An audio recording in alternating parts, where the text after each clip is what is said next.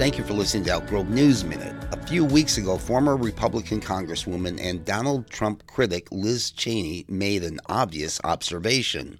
We're electing idiots.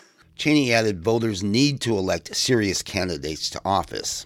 Intelligence and policy familiarity rarely has anything to do with getting elected to local offices. Just look at our Elk Grove-based officials. The Elk Grove City Council, past and present, has had its share of what we call dullards and schemers. Recall former Mayor Gary Davis's various schemes? Or Mayor Bobby Singh Allen's gaslighting that Old Town Elk Grove will become the next gas lamp quarter. They're not all dullards, but scan their social media accounts and you'll realize they're more interested in selfies than governing. The real travesty with the Elk Grove City Council is they treat constituents like they are the idiots.